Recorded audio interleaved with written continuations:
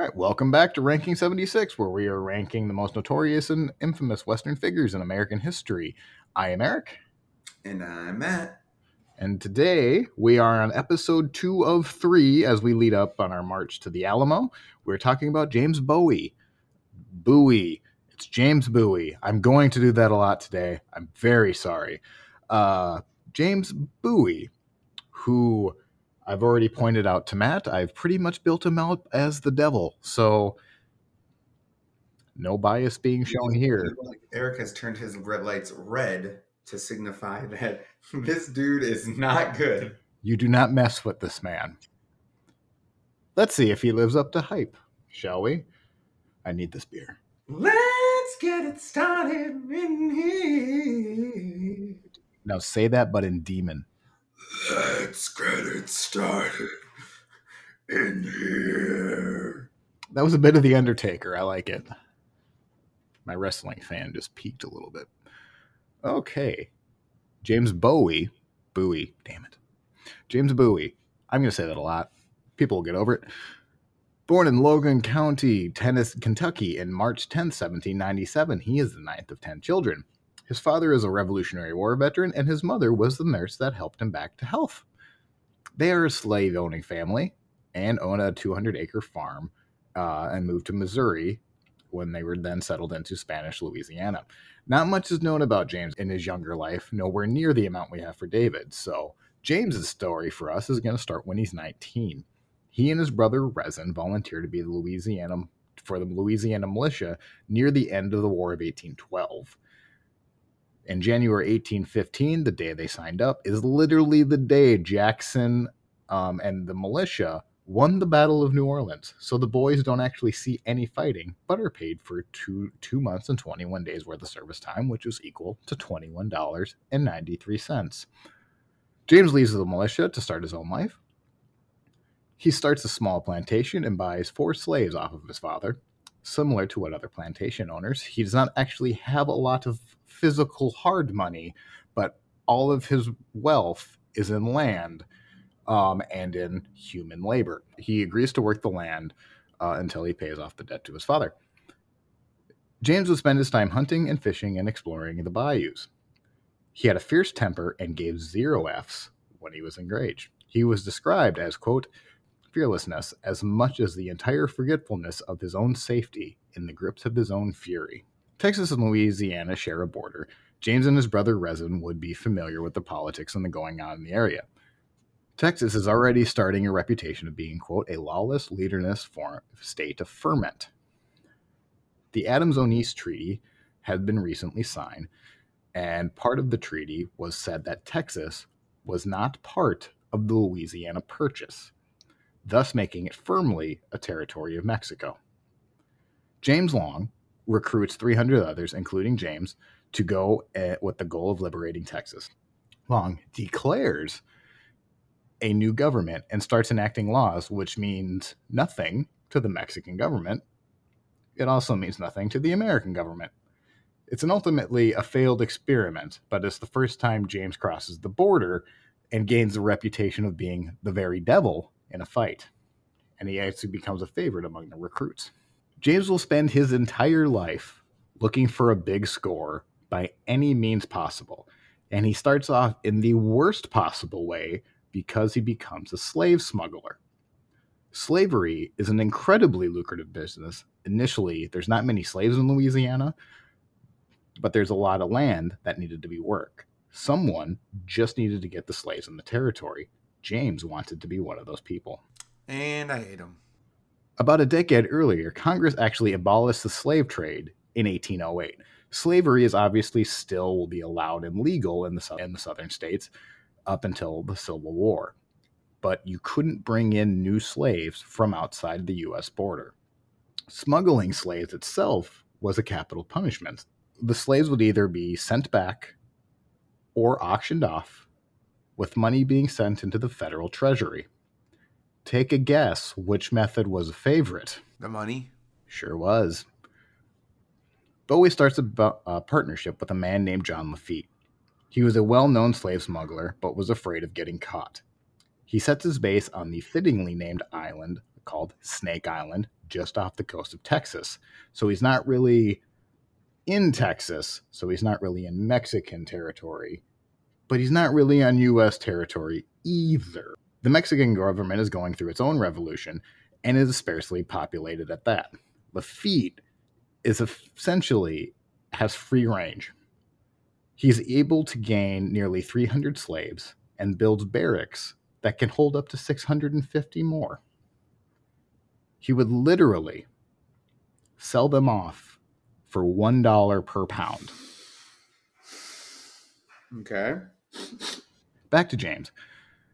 James takes out a loan for $1,200 on credit, and when the payment is due, there is no payment, which suggests he has money issues. James offers to buy more slaves off of Lafitte, but at a discounted price, maybe for some of the sicker or the weaker ones. James and his brother Rezin would then use his father's land to get them into Louisiana, complete a 300-mile trip through the river on a 2-day hike into a very secluded area into the interior of Louisiana. That is how they would get them in. The Bowie brothers would then turn their slaves in as smuggled, leaving out that they were actually the ones that smuggled them into the United States. The slaves went up for auction, and the brothers would get half of the auction price of the slave. The example given in Three Roads to the Alamo by William C. Davis says, quote, if a slave sold at auction for $1,000, the Bowies would only get paid a net of $500, or half of the reward of what the slave sold for. Add that they paid $140 for the slave initially from Lafitte. Their total investment was now $640. But now, the slave now came with a clear and legal title to the slave. The Bowies now had the ability to save them. So if they sold the slave again for $1,000, they would gain $360 on their investment. Everything would be fine as long as nobody asked the Bowies how they managed to get so many smuggled slaves into their possession. But just in case, because evil wins, Lafitte had just the right amount of connections to make the scheme work. In 1819, James and Rezin are able to sell 180 slaves, and by 1820, they had profited $65,000. Jesus. So they were in it for the money for sure. Yep. Just God, and no one said a word. Man, you guys are good. Yeah, I don't become frustrated during a lot of research. This is just an evil plan. You're selling human beings off by the pound. You're getting a discount for the sicker and weaker ones. Force them on a march for $300 so that you can resell them as a smuggled slave so you can then sell them again. Right. And they were the Repeat ones, that. and you smuggled them in. And you're the one that smuggled them in. And who is going to believe the slave if the slave told them? Right. Exactly. It was incredibly frustrating to get through that. Like, I can't imagine being that cold of a person, right, to ignore other people and sell 180 of them in 1 year to make $65,000. I agree. James leaves the slave smuggling ring to focus on unclaimed land. Simply owning land could bring you in a lot of money in Louisiana in the 1820s. It was Spanish territory until the Louisiana Purchase. The newly acquired territory of Louisiana was about 90% public domain land. However, if you owned or bought land in Spanish Louisiana and had the deed from when you bought it, it would be honored by the United States and you would still have your property. You would still own a lot of that land. But for anyone willing to forge a document, you could start selling land that you had never owned nor paid for. The deed needed 2 witnesses, a seller and a buyer. Then you just needed it to be signed by Spanish officials. If you bought off 2 witnesses and your forgery was good enough, You could pass through the land office, and the land would now be yours. More details on how this worked in a minute. James had actually been a victim of this exact scheme years before that he went to court over. He had purchased land on a forged deed. Bowie was outraged at the moment, but the light bulb went off in his head, and he starts the scheme, but this time in his favor. He dives head first into this scheme. He targets the area of Louisiana called Nacogdoches, which is known for its soil, along the rivers, on the bayous. Really good farmland that was high enough that it just didn't flood. He found the best land to sell himself. James creates fake identities to put name on the grants. The names had to be consistent with early French and Spanish settlers in Louisiana, as they owned the territory in the time period. James creates fake identities as names on his grants. The names then had to be consistent with early French and Spanish settlers in Louisiana, as they were the ones in the territory at the time that James supposedly bought the land. The fake identity that James gave birth to, some of the names included Antonio Vaca, Francois Leclerc, Juan Bolger, and Pedro Jimenez, plus 20 other names. Bowie goes 50 years back and dates the deeds to the 1770s. The name of the Spanish governors had to be real, so he probably had to pull up Wikipedia, wrote their names on the deeds, and then gives himself very generous lands that he supposedly bought from the Spanish grants. The fake grants were then written by multiple secretaries of 3 different Spanish governors, supposedly in 1790. The grants had suspiciously similar handwriting and signature styles. The secretaries of the supposedly native Spanish speakers didn't include accent marks or tildes on their own names. Bowie just then needed to bribe the witnesses to sign and to confirm the sale. Or did he? He recycled the same names on his deeds from other land deals. For example, Antonio Vaca may have sold land to Bowie in one document, but he was listed as a witness on another land sale. The most common name James used as a witness? Take a guess. James? John Smith. Yeah. Really dug deep for that one, didn't he? After the forgeries are complete, James took them to the land office in Mississippi. Bowie waits until the nearby deadline to submit all the forgeries at once, assuming that the clerk would be flooded with paperwork and would be more willing to approve them and simply move on. However, almost immediately, like hours within filing, a clerk named Wales, spots that there is obvious fraud going on here and assumes Bowie will bring more documents and simply sits on the paper and lets Bowie bring them more in. In another land office, the clerk immediately spots 9 more claims that tie back to Bowie. He writes to his boss to see what action he can take, but the land scheme is so new, there are no laws on the books. It's going to have to take an act of Congress to be able to punish the land forgeries.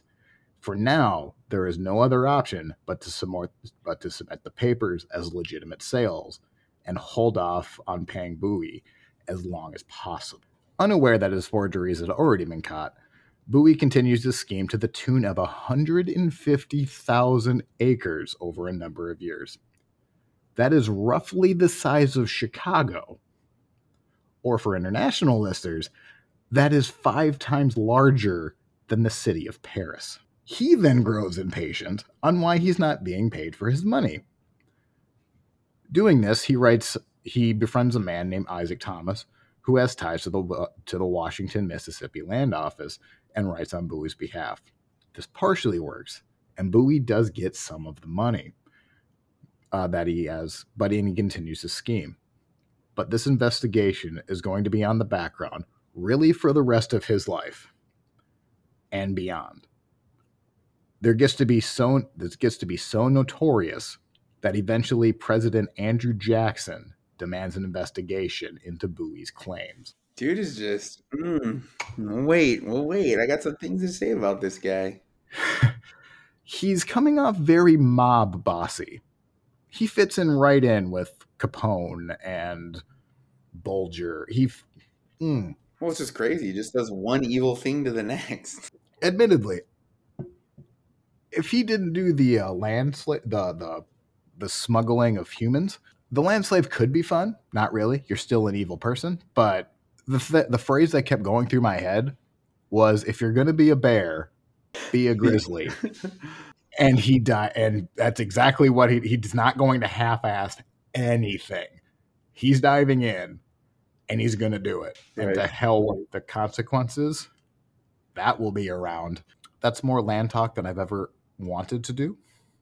So I'm sorry if somebody just fell asleep. Just know, like I said, this is always going around in the background. I just kind of put everything up at the top, but no, this is all going. Unaware that his fraud is up, Bowie figures out that he still needs to make more money in the short term until his completely legitimate land claims are now confirmed. It's not going swimmingly for Bowie, and he starts a small farm, but the crops fail during the winter. With no land he can legitimately sell, the bank refuses him a line of credit. He then is forced to move his family to Alexandria, possibly to find a new way of making money.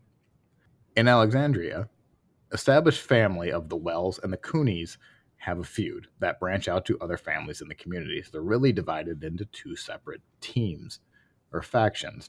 Accusations of vote fixing in the sheriff elections, denied bank loans, and of course just continuous fighting. Several members of the community engage in duels, fistfights, and had their exchange gunfire. Bowie, for some reason, thinks he's able to run for Congress. That is largely unsuccessful, but he makes enemies with a man named Norris Wright. Wright could simply talk about Bowie's reputation, things that were largely true, but Bowie, having a fiery temper, was ready to fight anyway. The final straw comes when Wright possibly denies James a bank loan. Upon hearing the news of the bank loan, Bowie runs in and demands to know if Wright was talking behind his back. Wright's response to the accusation isn't in words, but instead he just pulls the pistol on Bowie. Bowie has just enough time to grab a chair, and what I'm assuming is to deflect the shot, gets the chair up fast enough to deflect it. A few moments go by, and Bowie raises the chair and hits Wright. Wright then fires a bullet into Bowie's left side. James drops the chair, but keeps charging and is able to take Wright to the ground and starts beating him without mercy with a bullet wound just in his side. With Wright pinned down, James goes for his pocket knife, but without the ability to use one hand as he's trying to keep Wright down, Bowie tries to unclasp the knife with his teeth. When James's friend realizes that there's about to be a murder, he tackles Bowie and collapses to the ground. But a still determined Bowie lunges at Wright and bites his hand so hard a tooth lodges into Wright's hand. With blood pouring from his mouth, Bowie is taken upstairs. Wright is about to follow up, but figures that the bullet wound that he put into Bowie was mortal, and there was no use finishing him right now. In reality, the bullet had just left a bruise and a fractured rib. Ultimately, because the gun was either improperly loaded or some coins in Bowie's pocket may have deflected it. Regardless, Bowie can only think of the next time he can run into Wright, this time with a bigger knife. That is my transition into the Bowie knife. But first, what's your impressions of James Bowie and his fighting abilities? Why is he so angry? I mean, he's good. They're not giving him money for his land. You would be angry. What has he done wrong? You mean the one he stole? Or he hasn't stolen yet. Right. He's trying to steal. The theft hasn't happened. There's no law. Right, which is interesting. That's funny. I mean, he created something that needed laws. Oh, he didn't originate it. Right. It happened to him, right? Yes, it happened to him originally, and then he thought, well, if they're going to do it, I can do it. I'm going to do it better than them. His mistake was probably doing so much. Or just have better yeah, too much and All his don't handwriting was reuse the the same same. 20 names. Yeah, like it's almost like a fourth grader like signing their parent's signature. It's funny because it's like, wait, I can just imagine the clerk like, okay, this guy sold his land, but then witnessed this land, but then that guy witnessed this. It doesn't make sense. Yeah, what is this? Is the same handwriting. He's putting the same little hearts above the eyes. I don't understand. There's no way that matters. And then, yeah, we talked about him being the very devil in a fight. Lodging your teeth into a man's hand that you're angry at because you got denied a bank loan. Jesus H. Christ. I mean, god dang, this dude. It's so weird because it's like, I know, like I've heard of him, and I just felt like he's like considered a hero, but we'll see. The Bowie knife. If you're wondering, yes, it is that knife that is named after James Bowie. He isn't the one that designed it. It may have been his brother Resin, or more likely, a blacksmith that the family used. It is a simple straight blade that is 1.5 inches wide and 9 inches long. A sharp edge on one side and adding a cross piece separating the handle from the blade. If you're picturing a hunting knife in your head, you are likely imagining the Bowie knife. Normally James has it on him, but for whatever reason he didn't have it in the fight with Norris Wright. If he would have, he probably wouldn't have needed to open the blade with his teeth, and he likely would have killed Wright on that day. While James is recovering, the Cooney and the Wells families continues their feud. North of Natchez, Mississippi, a sandbar on the Mississippi River, September 19th, 1827. Two men, Samuel Wells and Thomas Maddox, challenge each other to a duel. Bowie comes along as Wells' second. Onlookers gather, and when Maddox's party comes in, Norris Wright is among one of his seconds. So Bowie is a second, Norris Wright is a second on opposing sides of a duel field. Again, they're not in the duel. I have a feeling they're going to be. When the shots are exchanged, neither man is hit. However, a bystander named Crane fired upon Cooney, who then fell to the ground. So not the seconds, someone from the crowd fired on him. Shots are exchanged, and then Bowie hits Crane in the leg. Bowie then calls out, "Crane, you have shot me, and I will kill you if I can." Believing James was very capable, Crane starts to run away. Finding that he has an empty gun, he ended up just throwing the pistol at Bowie. That hits him in the head. That knocks Bowie to his knees. What a great aim. I mean, it's a well shot. It's not going to matter. As Bowie is getting up, he sees Norris Wright, taking aim at him. Before Wright can shoot, a man named Denny came up to Bowie and shouted at James for him to stop. Denny grabs Bowie by the lapel just as Wright is firing. Bowie is hit in the left side of his chest. The bullet takes off Denny's left middle finger. The ball passes through Bowie's lung. Like an undead nightmare, James doesn't die, but pulls out his very large knife and chases Wright. Bowie is then shot in the thigh. While Wright and Alfred Blanchard stab him in, quote, several places, Bowie is able to fight off the silly mortals and continues to charge. He grabs Wright by the collar and yells, "Now, Major, you die." He then jabs his knife into his chest to, quote, twisting it to cut his heartstrings. Jeez. That is brutal. After a few more moments, the gunfire is over. The whole thing lasted about 2 minutes. Stabbed several times. Shot multiple times. Kept coming. And this doesn't even sound like it's a made-up tall story. Now, some of it, like maybe he got stabbed once and it's several times, and they listed it as several times, but he was shot through the lung, and he continues to charge. Takes on 2 men in the middle of a scurry, is cognitive enough to now say, "Now, Major, you die." And then that quote was from him, the twisting it to cut his heartstrings. Right.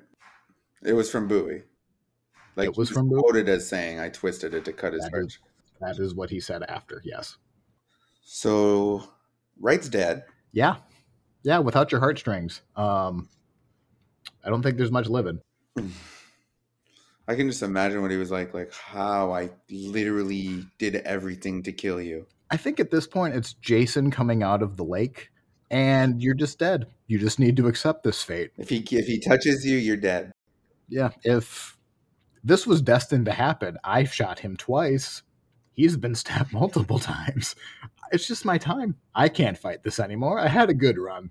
The papers report Bowie was about to die, but Bowie is to have said he was happy that his enemies had a lot of powder, that the bullets went right through him. He takes 2 months to recover initially, but the bullet to the lung bothers him for the rest of his life. Bowie is praised that even when in a fight that he doesn't have the advantage, that he still wants to fight, which is untrue of a lot of the gunfighters we're going to cover. This is true. He never had the advantage. It didn't matter. Jim Bowie mad, Jim Bowie kill. The land claim fraud starts to close in on Bowie, and he continues to buy land without getting money from his previous land deals. He has more than $40,000 held up and $30,000 in debt. Bowie either refuses to pay them or he simply is just not able to. Maybe thinking the jig is up, he starts to look towards Texas.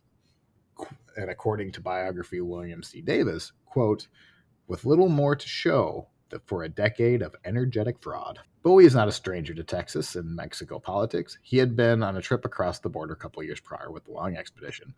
On the trip, he meets a young woman named Ursula, someone who is about half his age. Not much is written about her, but the two do seem to have a genuine love connection, and the two become engaged and married in a short period of time. A heavy bonus is that Ursula comes from a wealthy family. I'm sure it had nothing to do Yeah, it had nothing to do with his decision to marry her. with your love. Her father demands that Bowie prove that the man is in good standing. He wanted definitive proof that his land holdings were legitimate, and well, that didn't exist, so Jim does what Jim does best, other than stabbing a man, and he forges some documents. These seem to be good enough for Ursula's father, and he allows Bowie permission to marry his daughter. So Bowie is settling in Texas. Now we're going to do just a little bit of background. Mexican territory is roughly half the same size as the United States, but it doesn't have nearly the infrastructure, in part because of the revolution that they just went through. They had been the classic large territory governmental problem that had doomed the Roman Empire and really every other empire up to the date. They wonder how they can protect their borders when they have a sparsely populated country. To do so, they invite immigrants to help come populate Texas. The Mexican government passes laws that will allow men to come into the territory and claim large sects of lands for themselves with little commitment. The commitments are: first, you needed a letter of reference confirming you were in good standing, or you could forge one. Immigrants must embrace Catholicism and obey Mexican laws. You have to agree to pay $30 in 4 years, and the land you claim will not be taxed for 6 years. I'm going to guess Bowie skipped over this like he was reading the terms and condition. The following would have caught his attention. Immigrants could claim 1 league. 1 league is equal to 4,400 acres for grazing cattle for land, for grazing land for cattle. They could also claim 1 labor of 177 acres for farming. They would then not be taxed again on that land for 6 years. Married men would be eligible to get 1 full league of 4,400 acres and 1 full labor of 177 acres of land. Single men would only get a quarter of that, so 1,100 acres. But if a single man married a Mexican woman, he would get another 1,100 acres. Now, we say the love match with Ursula was the thing, but I'm starting to suspect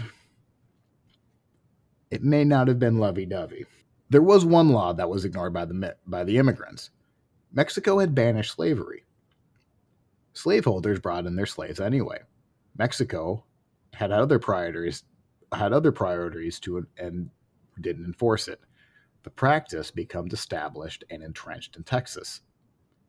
Mexican President Bustamante notices that his plan to invite immigrants to populate the area is working really well, maybe too well.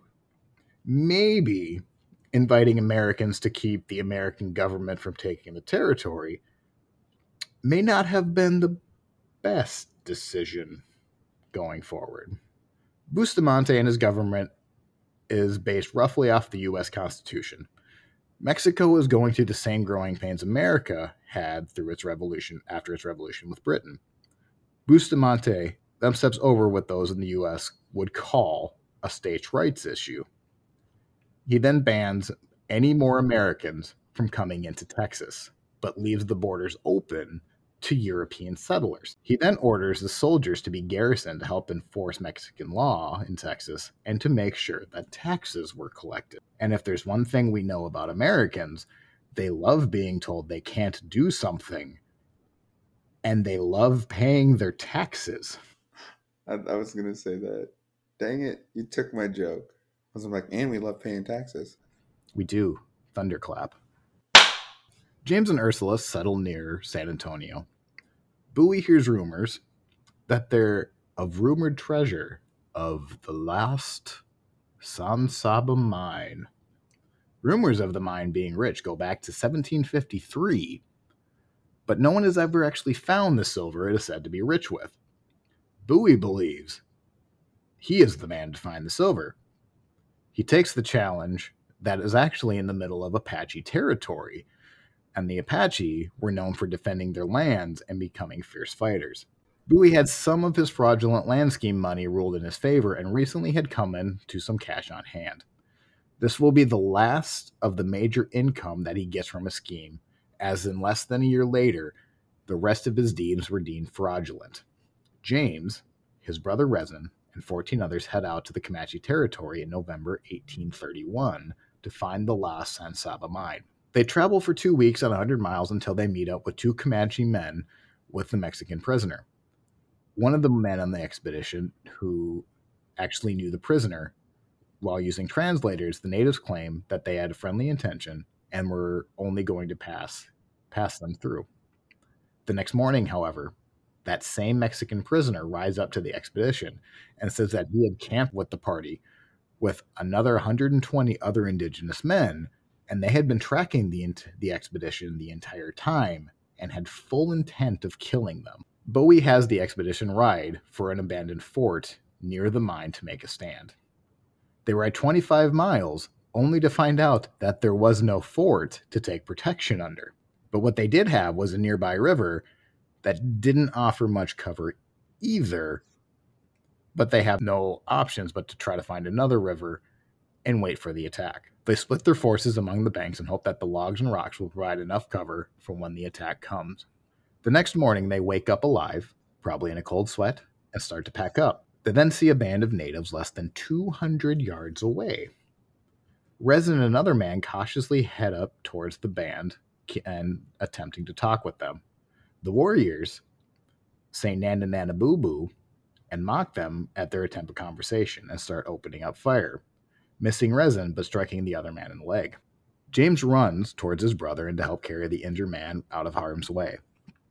The 3 are continuously fired upon until they get into cover, bullets going into Rezin's hunting shirt. A number of the approximately 120 natives to the 16 men on the expedition.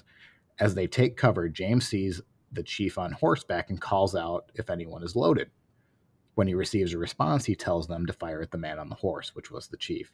The chief falls off his horse dead after the shot, and the Texians are able to pick off a few warriors as they huddle together to defend their chief. Buying more time, the volley fire continue, but no ambush from the Apache actually happen. When other leader appears for the natives, Bowie himself takes aim and shoots and kills him. Again, the warriors cluster, and the Texans are able to pick a few off. The Apaches then almost encircle the expedition. The expedition then moves under gunfire to a nearby thicket. They exchange fire for nearly 2 hours until the natives try to burn them out. The first attempt of setting the brush on fire fails, and the second force the Texians to make a plan. They decide they will wait until the last possible moment to deal with the flames and just focus on the Apaches. Using the smoke from the fire, they can use to move locations as cover. The natives, for some reason, never ambush, and the fighting lasts in total for 10 hours.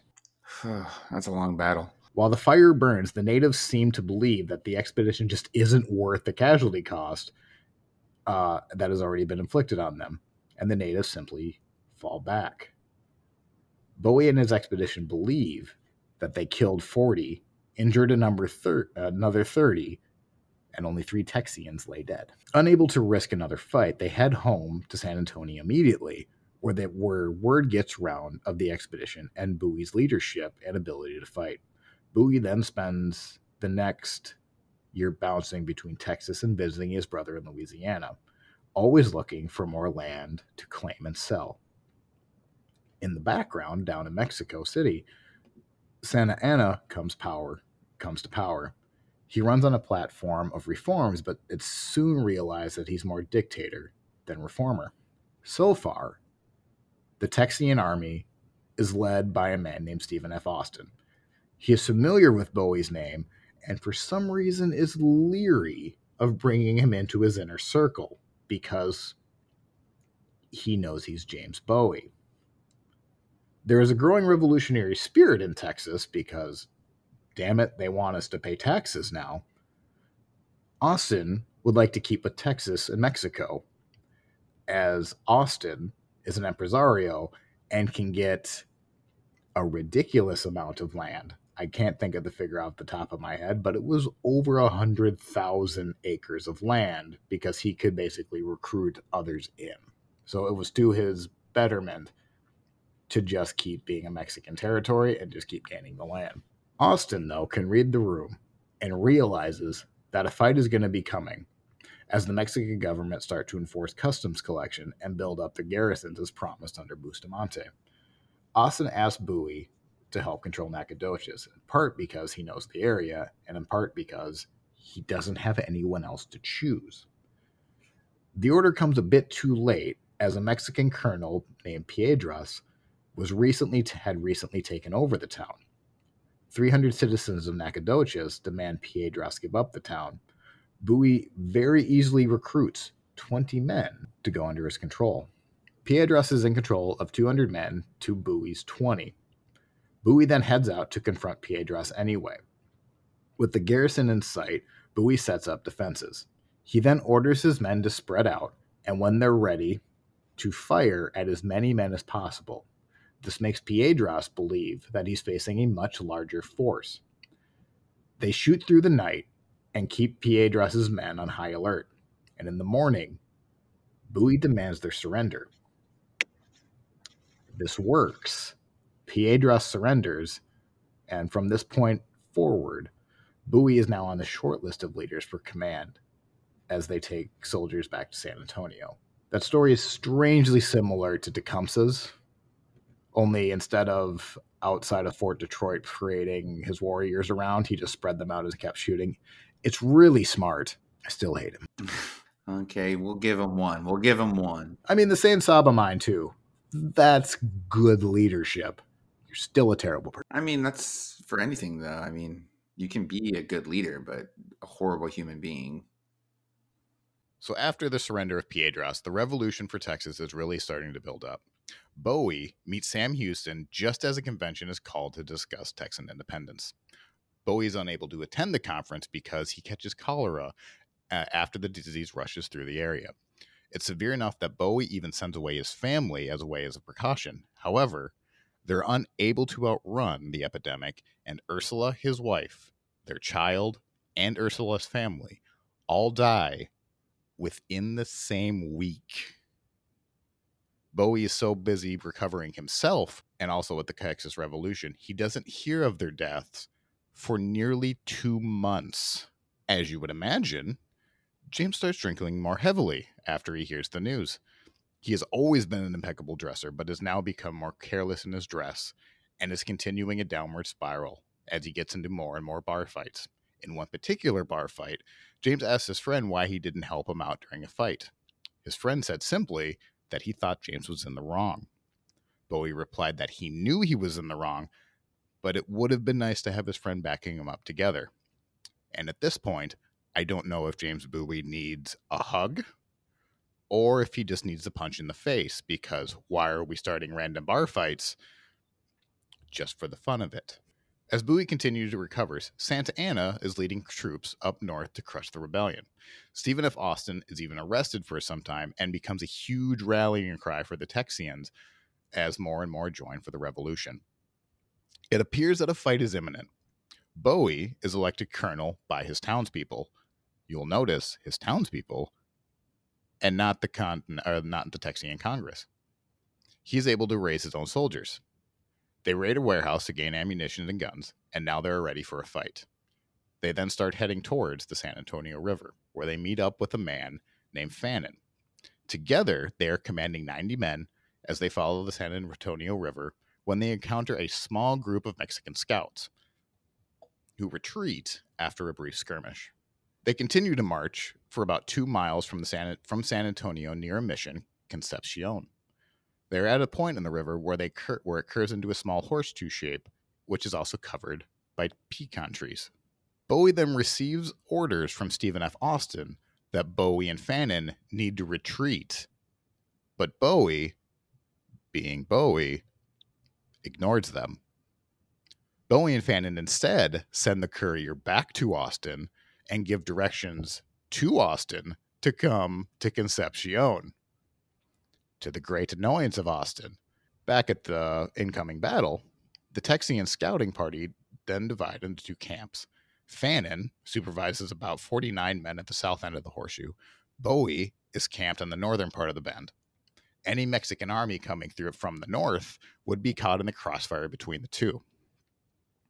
As they settle in for the evening, the Texians are surprised to see that a Mexican cannonball fired from one of the nearby church towers actually hit from beyond their camp, signaling that they were well within range of Mexican cannon fire. They're closer than they thought. Hoping to neutralize the Texian forts, the Mexicans plan an attack at Concepcion before the remainder of the Texas army arrives. And on the early morning of October 28th, around 6 a.m., 275 Mexican soldiers with 2 cannon approach, but are delayed by a thick fog for nearly 2 hours. So sneaking, not really in the cards anymore. When the fog lifts enough for the Mexicans to march, they do so and eventually open fire on the Texian lines.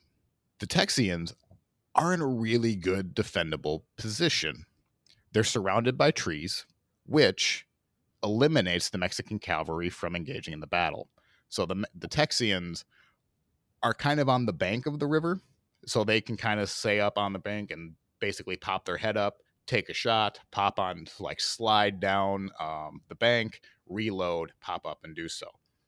They also have these trees that cavalry charges do really well in an open battlefield, but if they have to navigate around horses, they're just not that effective. So to be able to eliminate a cavalry when you don't have one, it's a pretty good position just to take out an entire section of the Mexican army that they're not able to use. Is Austin going to I know he was mad, but is he going to meet up with them then? I think he kind of has to, because if there's a battle and he received word that people would be like they were going to be attacked and he doesn't respond, so yes, Austin is on his way. He's probably just like doing that angry stomp a toddler does as they're coming through. He's like, fall back. No. All right, I'll come. Yeah. Son of a. Now, I'm not in the military, so I would like to think that if I am the superior and I am giving an order for someone to retreat and they simply say no, but here's where I am, come to me. Well, he really wasn't in the military though, right? I mean, he was just nominated by the people or whatever. So technically, I mean, I guess that he's going to save a bunch of civilians, right? Correct. So think of them more as militia. So they're part of the army because the Texians They need people, or else they have no one to fight. They're not going to win the revolution. Also, Austin is pretty tedious on wanting a revolution because Austin is in a pretty good spot right now. If you remember earlier, he can essentially he can just invite people in and they can claim land and he gets a bunch of money. He's in good standing. He wants everything to be a status quo, at least for now. Right. Now, he did just get arrested, so obviously the gears are turning for him, and he is kind of the leader of the command or of the Texian. He's kind of the face of the Texian army right now. So yes, Bowie is there, but think him more as militia rather than just like this renegade outside. He's not Batman. He's not Texas Batman. Okay. I was thinking more like the Punisher, but Batman works too. No, let's go with Punisher because Batman's my favorite superhero, and I don't want to tarnish Batman with James Bowie. Right. Being outnumbered, the Texians also have an edge in weaponry. Texas long rifles were better quality and can hit from a range of about 200 yards. By comparison, Mexican muskets could only do a range of about 70. In fact, during the battle, the Texians actually have Mexican musket balls hit their uniform and bounce off, causing little damage other than a bruise. The 90 Texians and 275 Mexicans trade fire for 2 hours as the fog begins to fully lift. At that point, 50 Mexican infantrymen move in to surround the Texians. Seeing their approach, Bowie is said to have shouted to his men, "Keep under cover, boys, and reserve your fire, for we haven't had a man to spare." As they move closer, at 300 yards, the Mexican infantry form a line with a cannon in the middle.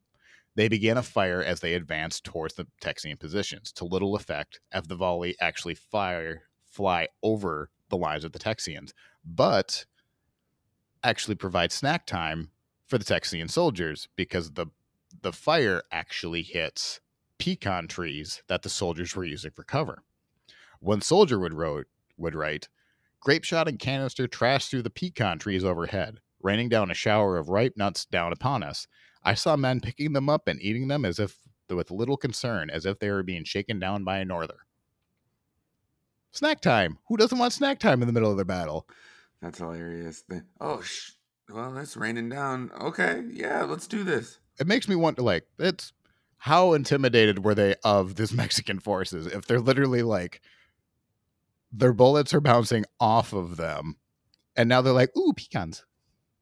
I want some." I bet after the bullets were bouncing off them, they're just like, yeah, I'm not scared anymore.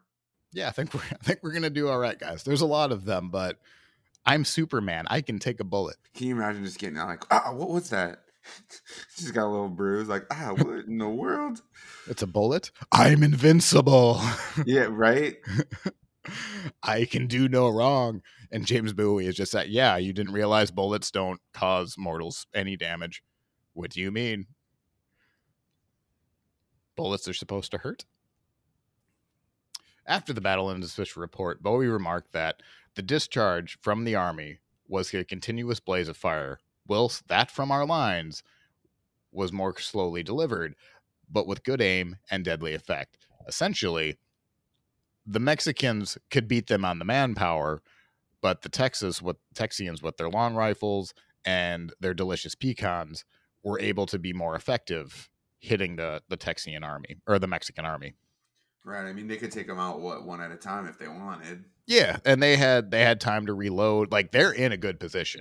Like, because they're only really exposing their heads to fire, and then they can drop down the bank, reload, and then do another volley. While the Mexican army is kind of in a prairie area, so like they're in an open field, so it's not the best position to be in for them. They just have the manpower to do it, and they have artillery, and supposedly they have cavalry.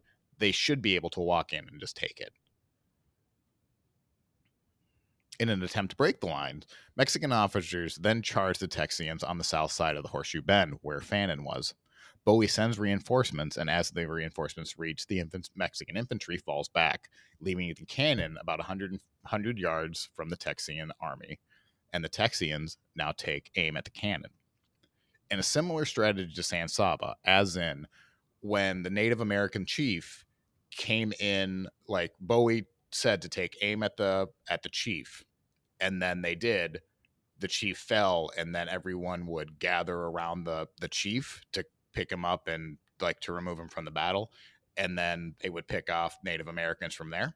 If you remember that from a little bit earlier, it's the same strategy with the cannon. Whenever whoever goes towards that cannon is now just going to be aimed at and picked off. The Texians take aim and kill 3 sets of gunners who were trying to protect the cannon, and the cannon is soon left abandoned. The Mexicans called for a retreat, falling back behind Texian rifle range. The Mexican cavalry now is able to come in and retrieve wounded men and an attempt to go for the cannon. But as the cavalry approached, Bowie himself leads a charge onto the prairie, and the Texians quickly capture the cannon, turning it around the fleeing Mexican soldiers and thus ending the battle. After 30 minutes of fighting, the Battle of Concepcion was over, and the Texas Revolution just saw its first major battle. And then Stephen F. Austin showed up with his army about an hour later. All just running on the field. Ah! They're all just sitting there eating them pecans. Oh, that would be great. They're like, yeah, we're ready. Like full war paint, everything. And they just see everyone like laying down, arms behind their head. Right. Picking the grass like bored. What's going on, guys? Oh, hi. Do you want a peekin'? It sounds like the Mexican army they were facing weren't very good at their jobs, huh? I think well supplied is probably the term. And I mean, yes, I think Mexico just went through its own revolution, and it's going to kind of continue throughout the rest of the century. The Mexico does not have nearly the infrastructure that the United States have. So even just the ability to make musket balls, America's kind of past its revolution period where now they can start focusing on like industry and economy, to where the Mexican government is just worried about not being overthrown this month. Right.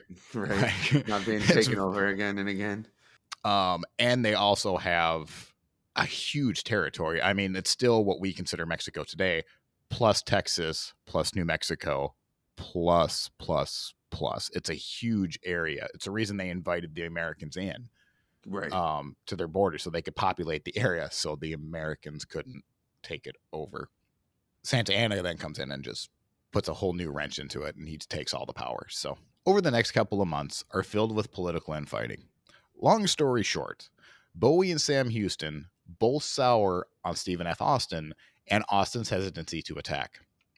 When a vote is held 44-3 in favor of Austin and therefore in favor of not attacking, Bowie, under protest, steps away from the army.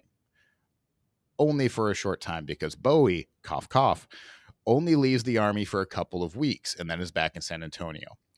But it's how tedious on just how official James is as part of the army. When word of the Mexicans had a pack train to unload the supplies, James, cough cough, and 30 horsemen ride out to check it. Bowie met the freight train and charged. They fought off several assaults by the Mexican infantry, and the Mexicans retired with a loss of 60 men. As the train is loaded with bales of grass and garrison for livestock in the garrison, the clash is called the bar fight. And yes, there is a lot more to that.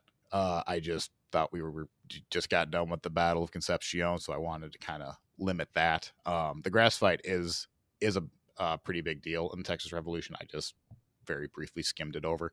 Bowie receives a letter from Houston dated on December 17th, suggesting a campaign against Matamoros. The expedition itself is approved, but the issue of command is muddled by political rivalry between the Governor Smith and the council, both of whom rejected Bowie, and Houston now has to find another assignment for Bowie. That assignment was to go to a small mission in San Antonio known as the Alamo. On January 19th, 1836, Bowie, cough cough, arrived at the Alamo with a detachment of 30 men. He carried orders from Houston to actually demolish the fortifications and to bring supplies elsewhere. An issue arises between Bowie's men and the commanding officer of the fort, William Barrett Travis. Bowie's men, cough cough, will not fight with anyone other than James, but Travis is the official commander of the Alamo.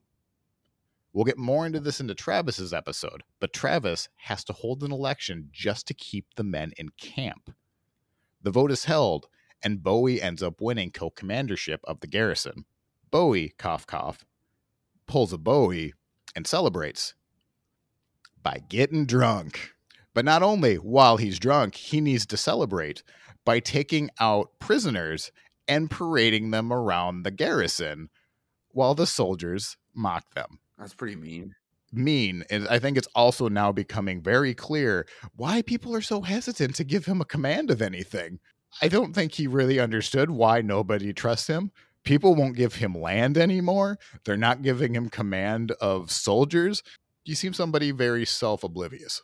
On February 13th, Bowie, cough cough, and Travis work out a compromise, giving Travis command of the regulars and Bowie command of the volunteers.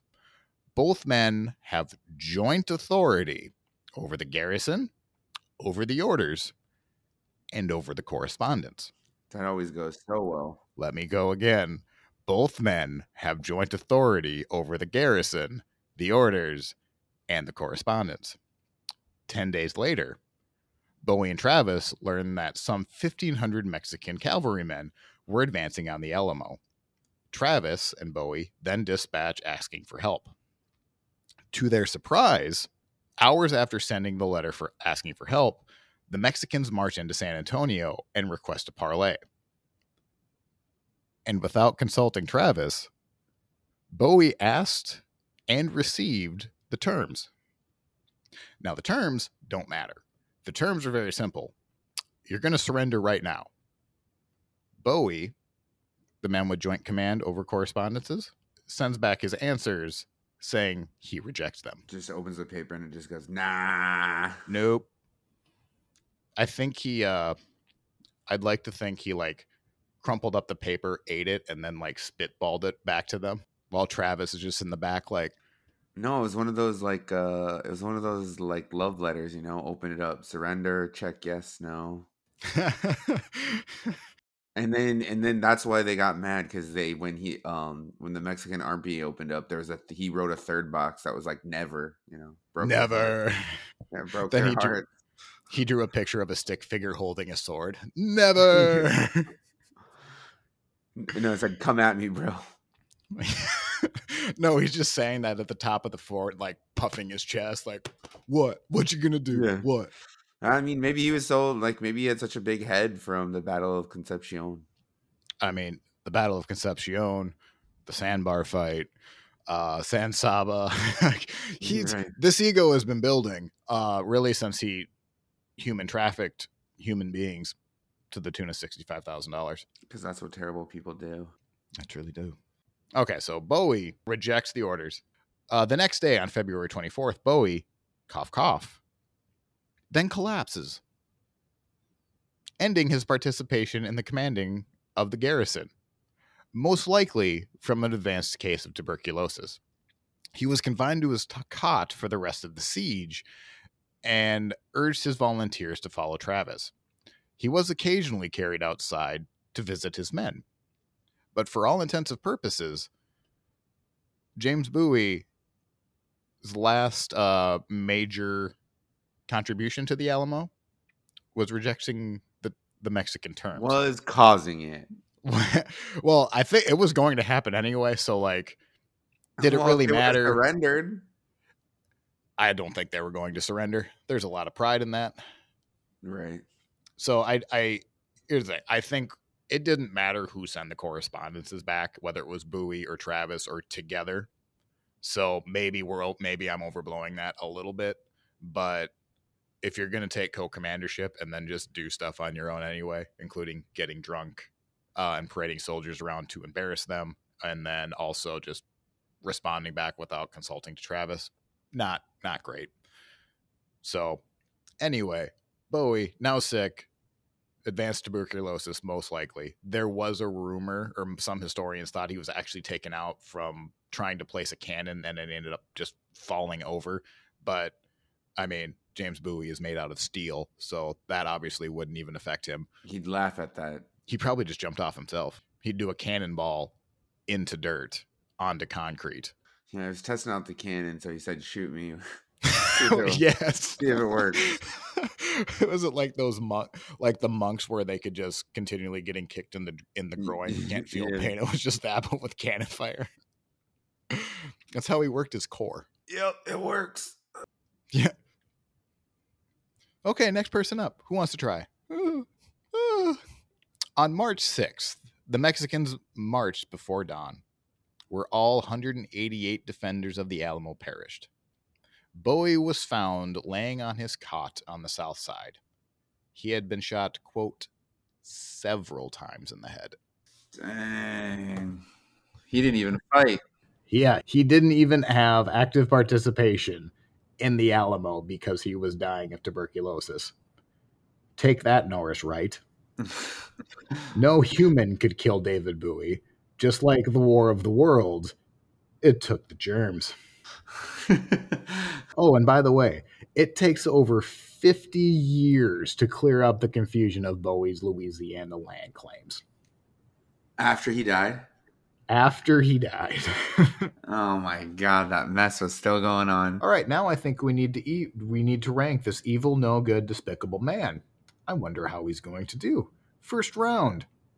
Are you satisfied? This is our biography round. We will be giving out points from -10 to +10 based on how we think he did. And I think this is really the story of two parts. The first half is absolutely horrible, and the second half is okay, I guess. It has some good moments in it, but it's really soured by that first part. Yeah, and it's just weird that they I don't know, you never see someone's early life before like what they're known for, and since I guess he's known for the Alamo, everyone considers him this, they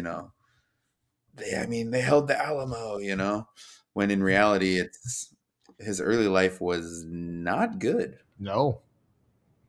And I wonder if you take out the slave smuggling, and you can't, and we won't, I can forgive the land scheme. Because whatever. If anything, I would probably be giving him some clever points if he wasn't so god awful at his forgeries. Right. The scheme itself, he didn't originate, but I could give some props. He was definitely onto something when he was doing it. He just executed probably the worst you can execute. He took too big of a slice of pie with his land schemes, and then was angry that nobody gave him his land claims because it was like, yeah, okay. He definitely probably would have got away with it if he did maybe 2, 3. But like when you do, what was it, over 20, right? If not that I'm an evil genius, but if I was going to run that same scheme, I'm going to pick, I don't know, 2 other human beings with different handwritings, and they can also be people in signatures. Also, don't claim 150 acres of land, Right. the modern day size of Chicago. You might have a suspicion because your family doesn't have a name. Where did you come against all of this money? We would have heard of you before if you actually had all of this money. It's so weird. And here's the thing too, like some of our figures have owned slaves and everything, but it's not that they owned it. He smuggled them and then sold them again. Yes. Which is worse. I mean, it's about as worse as you can get. Slavery itself is the worst thing the United States has ever done. Smuggling, human trafficking. Right. It's terrible. It's terrible. I don't know where it is on how bad it is, but it's equal to and greater than worse than slavery. 100%. And especially to pick off the weak ones for a discounted price so you could march them 300 miles on a death march. Mm-hmm. How 180 people. He made $65,000. And back then, that is an absorbent amount of money. That is a lot of money. And he blew through it. And then he just went for land deals. Like, I was so disgusted with the man after the first quarter of looking into him.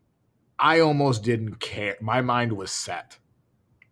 You take that part out. Let's talk about the other things. Jesus Christ, am I never going to pick a fight with James Bowie? Right?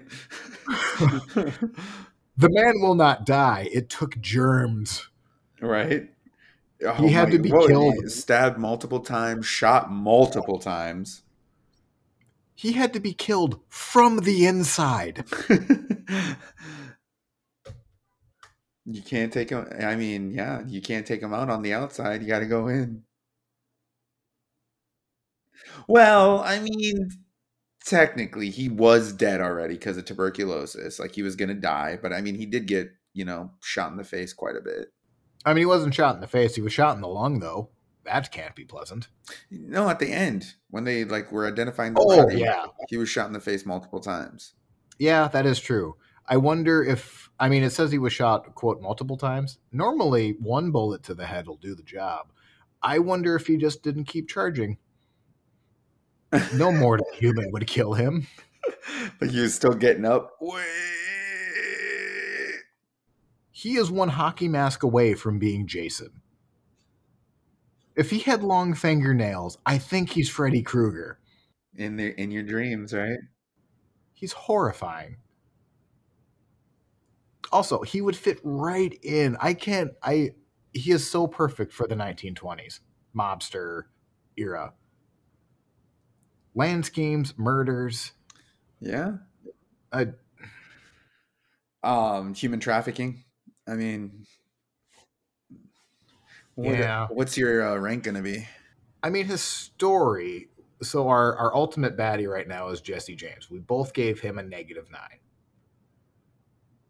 I'm going to save a lot of the punishment of the slave smuggling for the next round.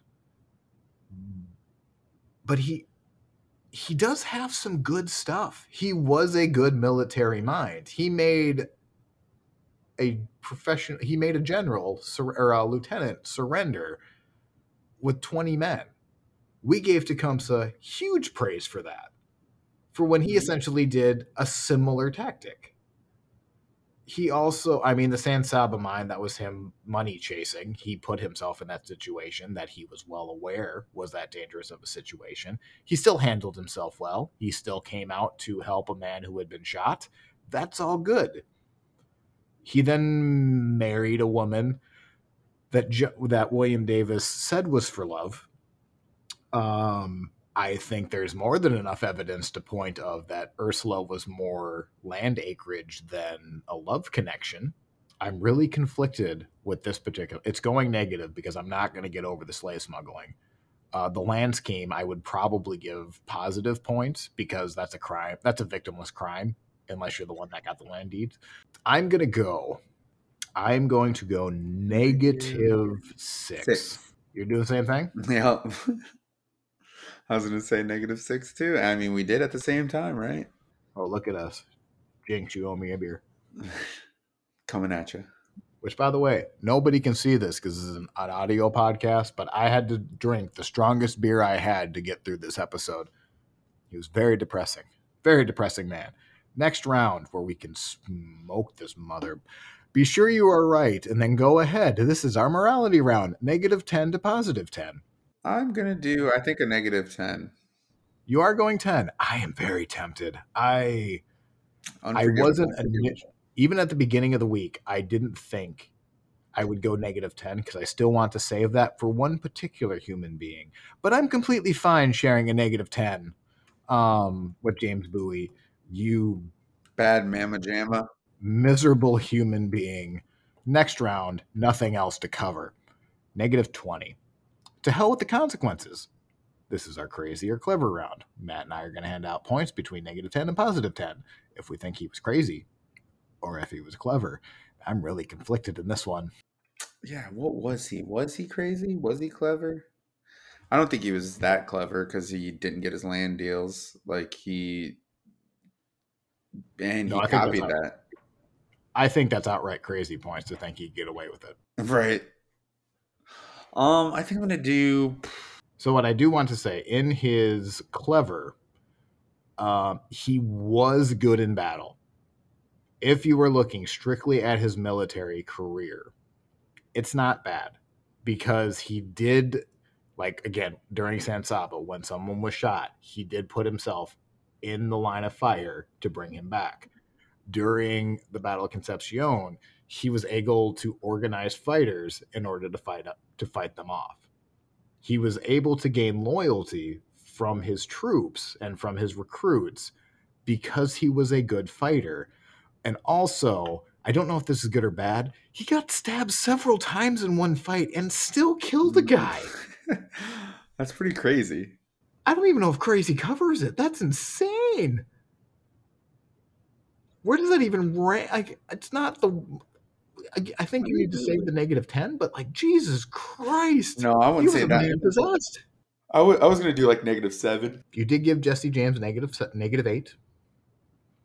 Yeah. I think that's. See, I just don't think he was that crazy though. Because crazy to me, like, there was a Roman emperor that literally thought he was a chicken, if I remember right. Like, that's crazy. He was very much of sound mind. If anything, I think he's clever. So, like, I can understand how you want to score him as -7. I think that's a legitimate score. I just don't think he was dumb. I don't think he was crazy at all. Other than he again, if you're gonna be a bear, be a grizzly. Right. I just don't think he thought of consequences, which is ironic for this round. I'm gonna go negative, but I think I'm only gonna go like -2. I don't think he's that crazy. If anything, I think he's clever. Yeah, I just think I don't know. I don't think he's. I don't know. I don't think he's. I don't think he's clever. Yeah, that's fair. I'm not gonna give him positive points because F this guy. Okay. Score recap. In Are You Satisfied? He had -12. And Be Sure You Are Right, -20. Hell with the Consequences, -9. That brings his total score to -41. So from here on out, Matt and I are going to continue to still hand out scores between 0 and 10, only we're going to continue to subtract because we're not going to give positive points to this man. The next round, draw. How screwed are we in a duel with James Bowie? I think we're very screwed. We're in trouble. You gave Jesse James as their only other threat. You gave Jesse James a -8. I gave him -9. I think I'm gonna do -9. You are? This dude's not dying. I mean, what gun do I have? Do I have a multiple repeating? No, you have. If I have one pistol. shot, if I have a Tommy gun, if I have an Uzi, I'm Maybe. feeling I might be able to stop him Right. by the end of the clip. I just does he only get a knife? Does it matter he only gets a knife? He's like the John Wick, right? Or he's an evil John Wick. I'm sorry. I've never seen John. I'm sorry. The last Keanu Reeves movie I watched was Hardball, and I liked that a whole lot. Oh, that's a great movie. It is good. I really liked it. Okay. So you gave him a what? Oh, negative. I think I said 8, right? I don't remember. It's -8 now. Somebody will correct us. I gave Jesse a -9. I'm going to go -7. Yeah, I think -7 is fine. That is -15. Next round, Legacy. How well known is he? Again, we're going to give a score out from 0 to 10, and we're going to subtract however many points. What is his legacy? I think he's like Crockett. He's pretty well known. I mean, shoot, there's a knife after him, right? The Bowie knife. That is true. Yep. What did I give Crockett? You gave Crockett a 6. Yeah, I think I'm gonna go 7. I think he's a little more well known. What made for? Well, nobody's going to make a movie on James Bowie unless it's from Camp Crystal unless it's Lake. very falsified. I mean, I mean, they did make a love story out of Jesse James, so you never know. have you watched it? No, we're not. This isn't about Jesse James. Never mind. I'm very curious. Anyone who has watched The Assassination of Jesse James and listened to our episode, if you now can watch the movie with Brad Pitt and think of Jesse in the same light. So you are at -7 for Legacy. I don't think he's that well known, but you did kind of sway me with the knife. Because if you know his name, it's the Bowie knife. If you know him for a second thing, it's the Alamo. The third thing would be the sandbar fight, which he cut a man's heart with. So I'm not going to be as generous as a 7, although I don't think that's a bad score because he is known for that knife. In the positive, who can I compare him to? Is his name as big as Calamity Jane? I don't think so. Is his name as big as Crockett? I don't think so. Is his name as big as Daniel Boone? That might. I still think Daniel Boone's a bigger name, and I gave Daniel a 4. I think I'm going to go -4. I think that's going to be my deciding answer.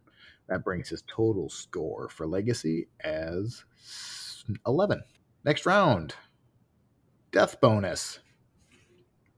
He died at the Alamo. We're going to be adding points from 0 to 2 as bonus points if we think he had a cool death story. Died at the Alamo. We gave Davy Crockett. I think he died terribly. In a cot. To be fair, we don't really have reports. We do, but really don't have that much on other than he was laying in bed and he was shot multiple times Right. in the face, which is fitting. I feel no mercy for James Bowie. I'm going to say 0. I'm going to go 0.5 because, yes, it seems very anticlimactic that he does all of this fighting. As far as we know, he could have just marched out to Santa Ana and just snapped his neck with one arm, and then Texas would have won its revolution. The man would not be killed unless he was killed from the inside. So I'm going to go -0.5 because it was in the Alamo. That's well known, and it's fine. It's just a bonus point. Okay, next round. Counting coup. Confirmed ish kills, and we're going to divide that number by 10. He was a soldier, so I think we can give him the token 10 for the 1 point. Other than that, I can think of Norris Wright. I am tempted to give him the fate of 180 enslaved people that he sold, but that's probably breaking the rules too much. So I think 11 is probably the number I'm going to put in here. So 1.1? 1.1. That brings James's total score to -68.6. He's a baddie. Don't sell people. Our ultimate baddie right now is Jesse James. He's at 87.9. He is now in second place as far as our baddies go at -68.6. On the good side at 70 points, just to give you an idea, our points leader of positive is Tecumseh at 70, and then we gave just Billy the Kid 68.1. So that's where he stands for selling people. And now we need to flip a coin to see whose team he's on. If he's competitive, I like whose ever chances he's on. I think he's worth drafting. But I'm not going to feel good about it if he's on my team. I will actually. I'm not even going to flip this coin. Would you like to draft? I will draft him if you don't, but I want to give you the first right of refusal. I'll take him. You will take him. Why are you taking him? I feel like he is gonna go far on name recognition, and I mean, his story is interesting. It's not like it's completely boring, fall asleep. You know, I mean, he did horrible things, but overall, like, he still did things. Yes, he is interesting. He is worth talking about. Right. I just wish he didn't smuggle. It all comes down to this slave smuggling, doesn't it? Yeah. I mean, I mean, he was a slave owner. It's one thing I'm not going to look the other way if if you're a slave owner, you're still a miserable human being. But that really is the most of his negative points. So if somebody wants to come at us for strictly judging him based on that, I don't care. He was a miserable human being, and he was set by that by the time he was 25 years old. So I feel good behind it. I think he is worth having on a team. Just to give a recap on the teams, because we haven't done that in a while. Matt's team is Wild Bill Hickok, Calamity Jane, Jesse James, and James Bowie.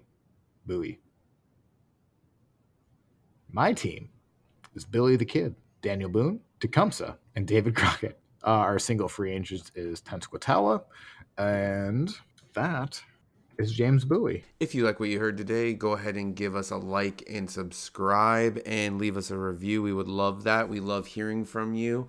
We do have an email, ranking76pod@gmail.com. You can follow us on Instagram at ranking76podcast. And we do have a Facebook group, Ranking 76, the American West. Go ahead and follow that group. Again, we appreciate you listening. I'm Eric. And I'm Matt. And we will see you next time.